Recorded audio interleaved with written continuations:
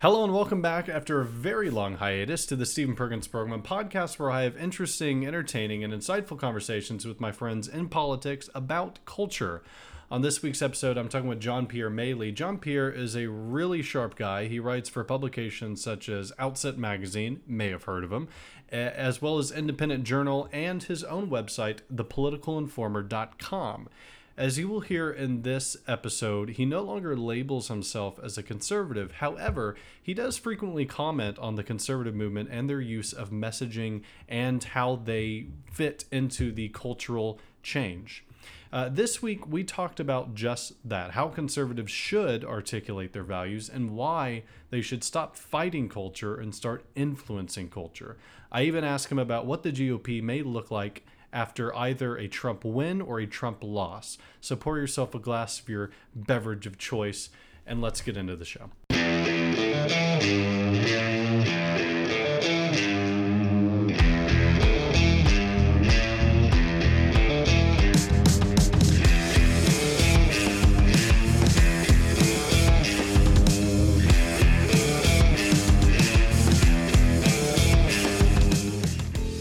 On your Twitter, right? It says internet activist and transition. What's the meaning behind that? Basically that was probably a few weeks ago to a month. I was just reading up on second wave feminism in the 60s and 70s. And so after reading 2 books on it, I kind of just realized that I really wasn't doing anything of I was writing a lot, thinking a lot about ideas and stuff, but I wasn't actually doing much. And so I'm I should try and do some activism. So I've just been brainstorming stuff, and that's a goal I want to do.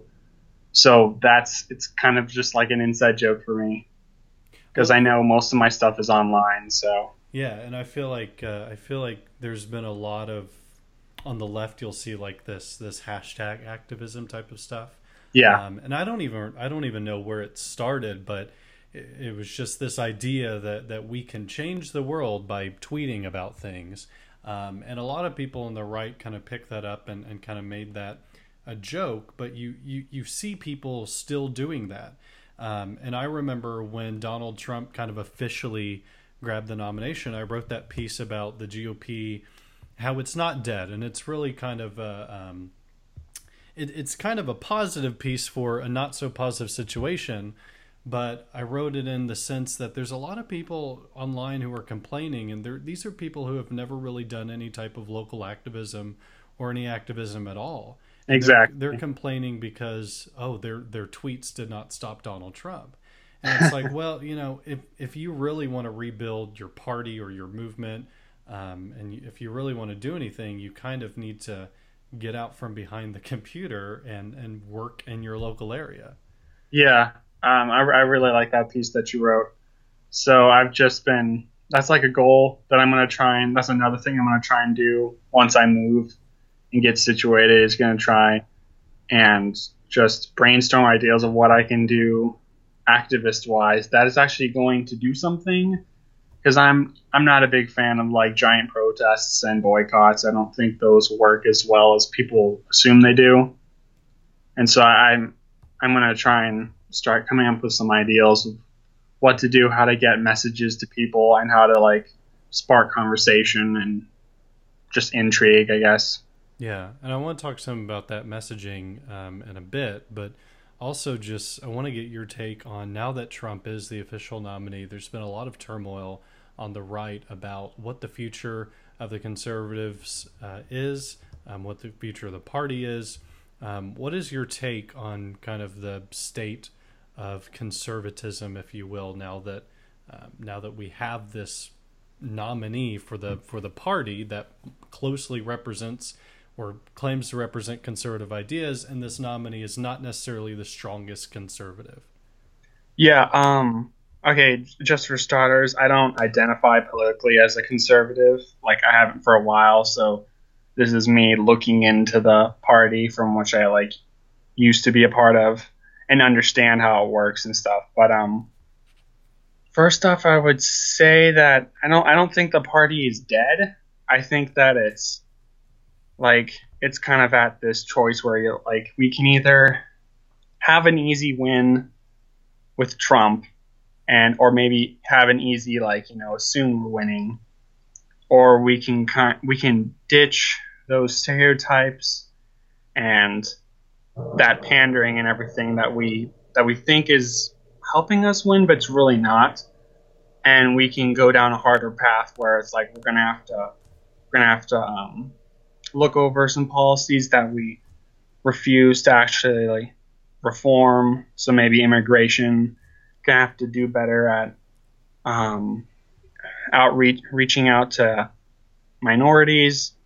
Gonna have to do a better job with just messaging in general, because I think there's a lot of conservatives have a lot of great ideals, a lot of good principles, but I think a lot of it is cloaked around or covered in this messaging that is usually more negative than positive, and it focuses more on kind of like, well, you're not going to be able to do this, or you have to do this, or you're not going to do this to me, or I have the right to do this, and you can go just hike a mountain. And I think a lot of that needs to change. Another thing is, I think Trump has kind of. I'm still not sure whether I'm still not sure whether Trump has highlighted a lot of the actual real stereotypes of the Republican / conservative party. So all the things that liberals have been saying about conservatives that they're racists and bigots and closed-minded and everything. I don't know if those stereotypes are true and Trump is just kind of bringing them to light, or if there's been this weird facet of right-wing politics that has kind of just merged itself into the conservative party thanks to Trump getting so much steam. So either the alt-right has been here all the time, or they kind of just crept in somehow thanks to Trump. So that's I tend to think it's like a synthesis. I think you always had those seeds of the alt-right, and now they're being empowered like never before. And so it's now almost more acceptable to come out as an alt-right person, if you will. People like Milo have brought it very mainstream, along with obviously Trump. But I think it's interesting because, from looking at it myself, being on the more libertarian side of conservatism, if you want to go down all those labels, the way I see it now is that the right is becoming kind of a group of assholes. Like they're not, because Trump's big thing is not just Trump's, but a lot of people's big thing now is the messaging, which is, like I said, we'll get to in a second, but the messaging is we don't care about your feelings. We're not approaching this from necessarily like a compassionate way, like compassionate conservatism is what George Bush talked about. That's not where we are now. And I think a lot of people look at the right and it's just a very negative thing that they're seeing coming out of it.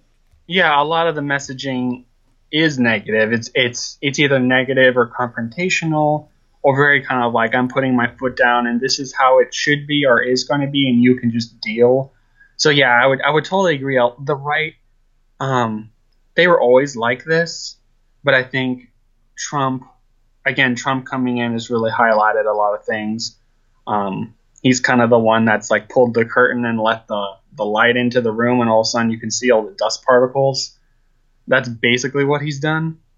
And so I think a lot of the negative messaging has been there, but now it's just a little overhyped because of Trump. If Donald Trump ends up not winning the election, or I suppose even if he does, do you think that the Republican Party, who has already been through these multiple rebrandings, after 2008 we had to rebrand, after 2012 they had to rebrand, after 2016, I agree with you, I don't think it's dead, but I think the rebranding becomes a lot more difficult. And I'm not quite sure what that would even look like, how you recover from a figure like Donald Trump. Do you have any thoughts onto kind of what that future is might look like? I'm not that familiar with the rebranding that took place after the last two elections. Um, if anything, it was probably more talk than actual action. Um, but what I think is they're going to have to move away from a lot of the negative messaging, and they're going to have to make an effort to be like, no, we just because we're for reforming immigration does not mean we hate Mexicans or Hispanics or anybody. We welcome immigrants. I think the party will have to be more immigration friendly, and I think there's still a way to do that while keeping the main, like, we're going to secure the border. It's not a dichotomy. Um, Also,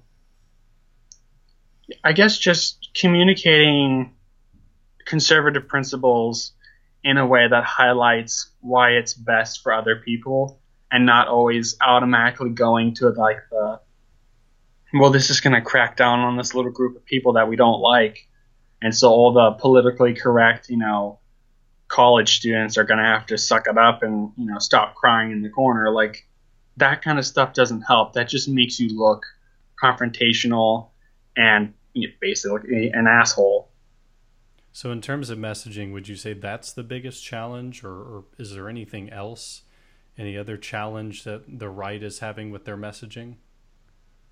I'm sure the positive, negative, controversial aspect is definitely a big part. I have no doubt there's other facets of it because it's never just one issue that's the problem. It's also just the right has such a horrible image now, and it did before, but now with Trump, it's even more so. Because like it also had the whole traditional conservative view. So like the Republican Party was very much at one point the anti-gay party. We want it our way and we want strict moral codes and all that. Now that's not the case so much just because gays aren't an issue anymore because they won. So, but yeah, I don't know all the facets that go into why the Republican Party, why their messaging is failing at this point or what needs to fix. But I do know that the positive, negative stuff needs to be fixed sooner rather than later. So let's talk about that component of the right that is social conservatism. Donald Trump is not a leader of the social conservative movement, or if they're trying to make him one, he's not the best poster boy for it.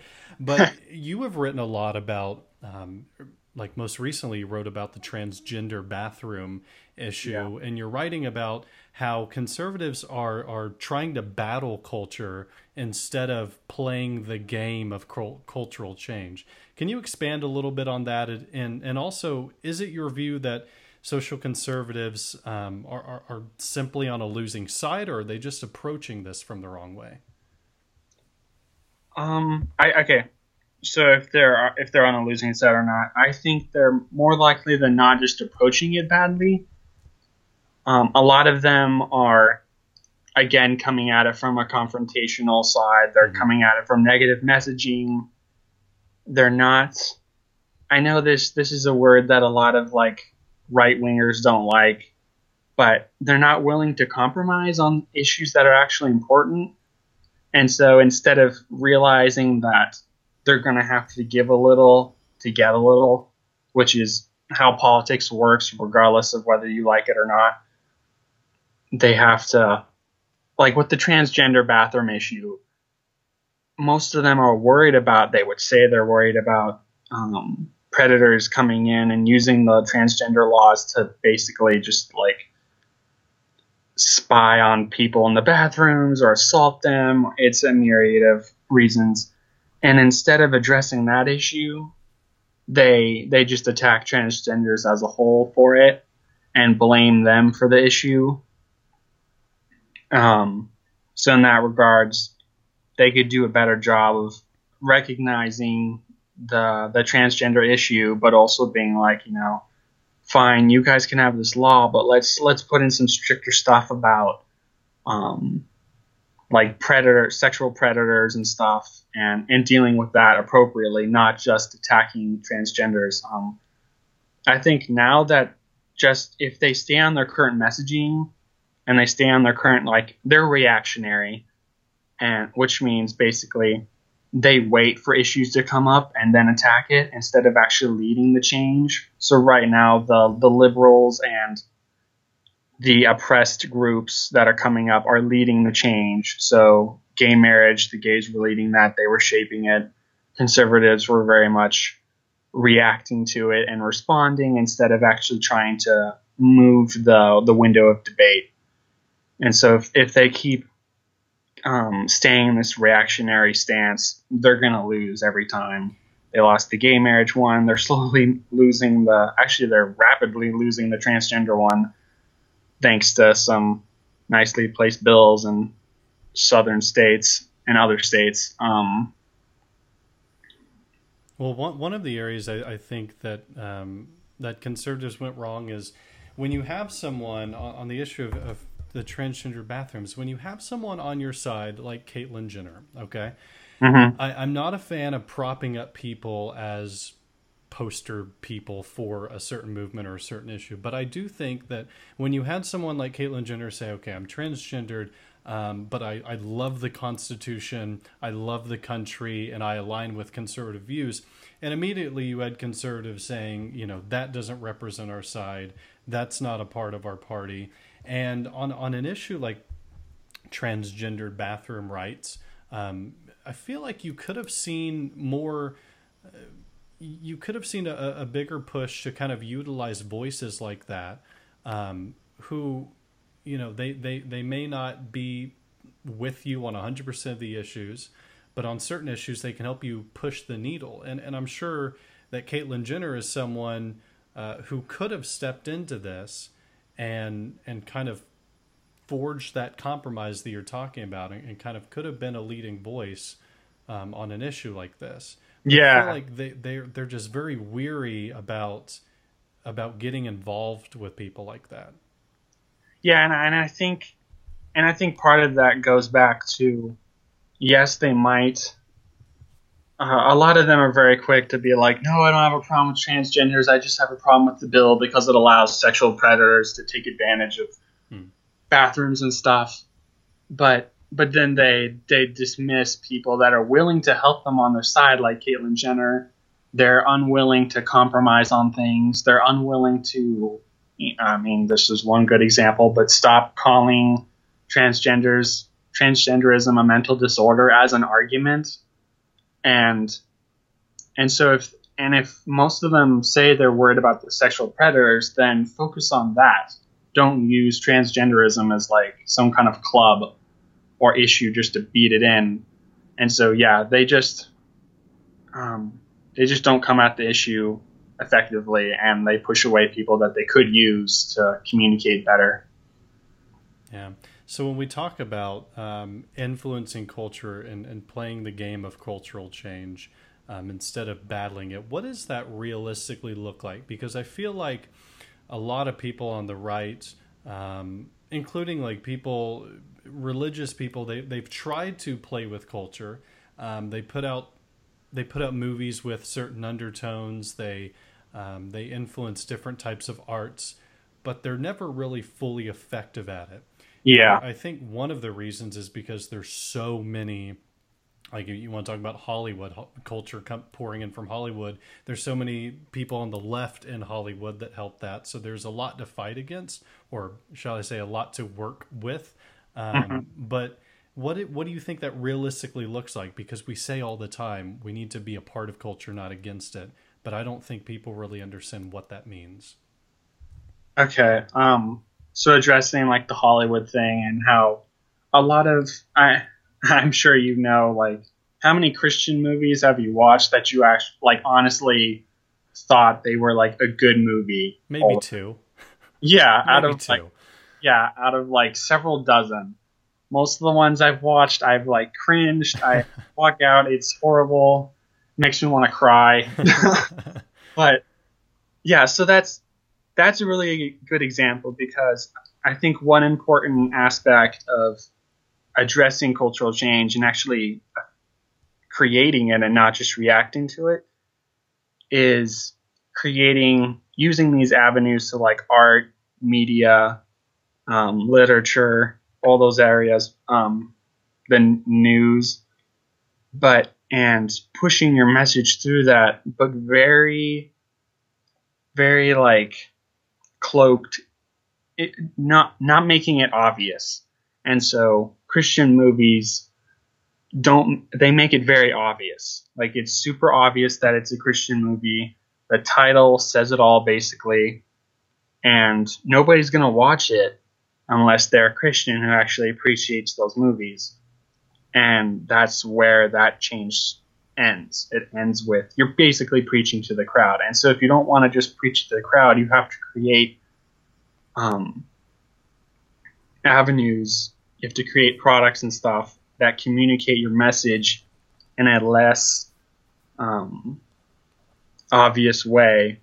But okay, like the Captain America Civil War movie, that's a good example of communicating libertarian ideals. Yeah. Because it was very much like Captain America was the limited government. You know, I wanna live my life the way I make the best decisions because I am the epicenter of where the decisions come from, and so I can't rely on bureaucrats to make decisions because they don't have all the facts and they don't know everything and they take too long and everything's corrupt. So the best person to make decisions is me. That's a very much like individualist, even kind of like Ayn Rand outlook. And I think that was a very good communicator of that. And it also pitted people against each other, so they had to think. And they were like, well, I like the superheroes, but should they be oversight? And then they had to figure out whether that would actually work. And so it pitted a lot of people against each other. There was a lot of articles that came out debating it. I think that was a great movie for communicating those ideals because it wasn't obvious. It wasn't in your face. It was superheroes dealing with some bureaucracy, but in reality, it was a friendship battle, but you still had that issue of limited government or oversight. So I think that's a good example of communicating your ideals through a medium that isn't in your face. Yeah, I remember Caleb Franz wrote a piece for Outset about kind of how Captain America put libertarianism into the spotlight. Yeah. But a lot of times when they try to do things like you're talking about, especially in Christian movies or Christian TV shows or just shows with those undertones, a lot of people say you're watering down the message and that's just not good for the overall movement or the overall group. And that I always found frustrating because it's like you can't overwhelm people with this messaging and expect them to just absorb it all in. But there's a lot of traditionalists who will say, well, you can't water down the message. Yeah. And the funny thing is with that is like stories are a great way to communicate ideals. Like Jesus did it and he didn't. His parables had a specific moral story to them and principles and stuff, but it also wasn't always about, the super obvious or whatever. And not all the time did the people hearing it actually get it. And so I think there's also like Lord of the Rings and Narnia are good examples of having Christian undertones, but a lot of people like them. And nobody's like, those horrible Christian movies. Nobody says that. Narnia is more obvious than Lord of the Rings, but that's just how it was written. Mm-hmm. But there's always a way to communicate your ideal and avoid watering it down. And so saying that we're just going to water it down if we, make it kind of a submersive message, is just kind of a lame excuse to get out of doing the hard work because you'd rather just yell at somebody and thump them over the head with your book of beliefs. Yeah, that's what I was about to say. It's not so much watering down. It's being strategic about how you communicate these things, how you tell those stories, how you insert those undertones. Mm-hmm. And a lot of people don't realize that changing culture is a slow process. You're not Yes. going to change culture overnight. You're not going to do it in a month or a year. Like, it is a slow process. And if you want to talk about Hollywood again, the left has been there for decades, for generations. And Yeah. so it's not like they just appeared out of one day and these liberal ideas kind of just appeared all of a sudden. They had been as undertones for a while, and then that allows you to build up and become more obvious with your messaging over time. And another area I think that we have to be strategic is when you mentioned earlier getting into arts and media. A lot of people on the right will shun away arts and media and say, well, liberal arts isn't necessarily a worthwhile thing to pursue. A lot of conservatives will complain about liberal professors on college, for example, but none of them are willing to become educators themselves. And I think that's another area, curious if you agree, that's another area I think that you can affect some change as well, is by getting involved in those areas where conservatives are drastically underrepresented. Yeah, definitely. There's a lot to going into a system where it's overwhelmingly represented by somebody that's the opposite of your viewpoint.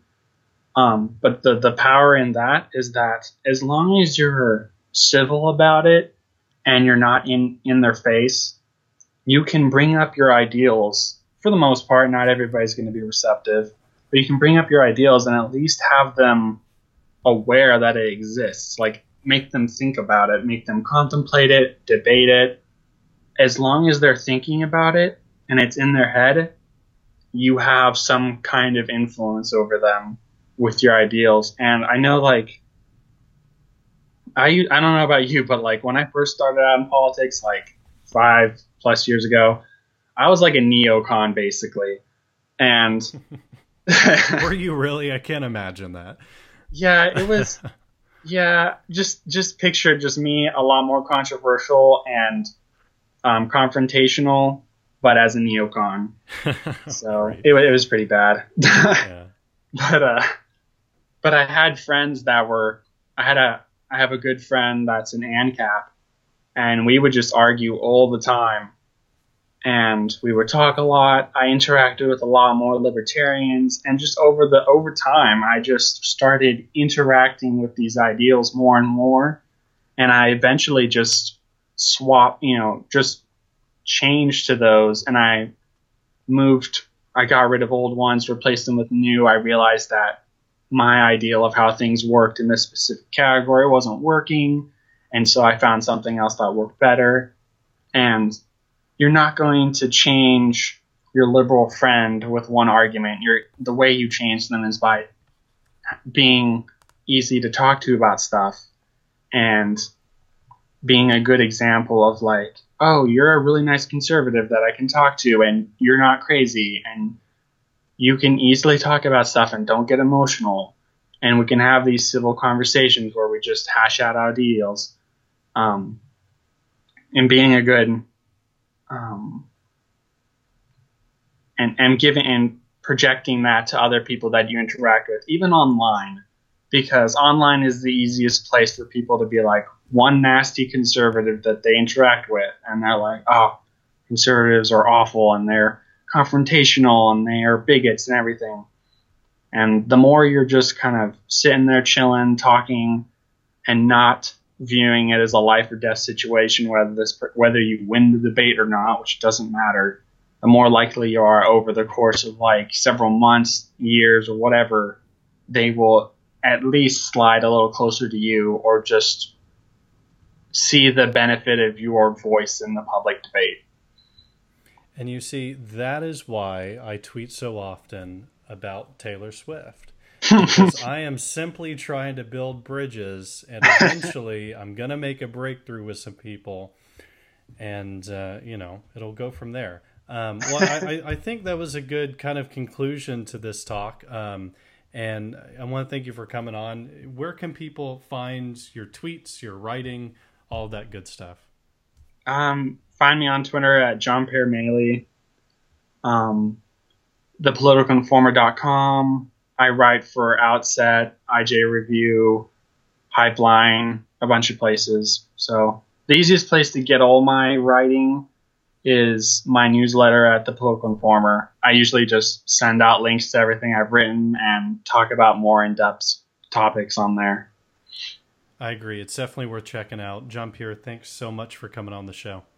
My thanks again to John-Pierre for sharing his thoughts on this week's show. Make sure to catch next week's episode when I talk to Bethany Bowra.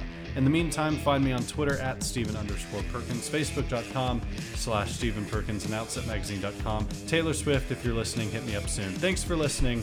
Have a great week.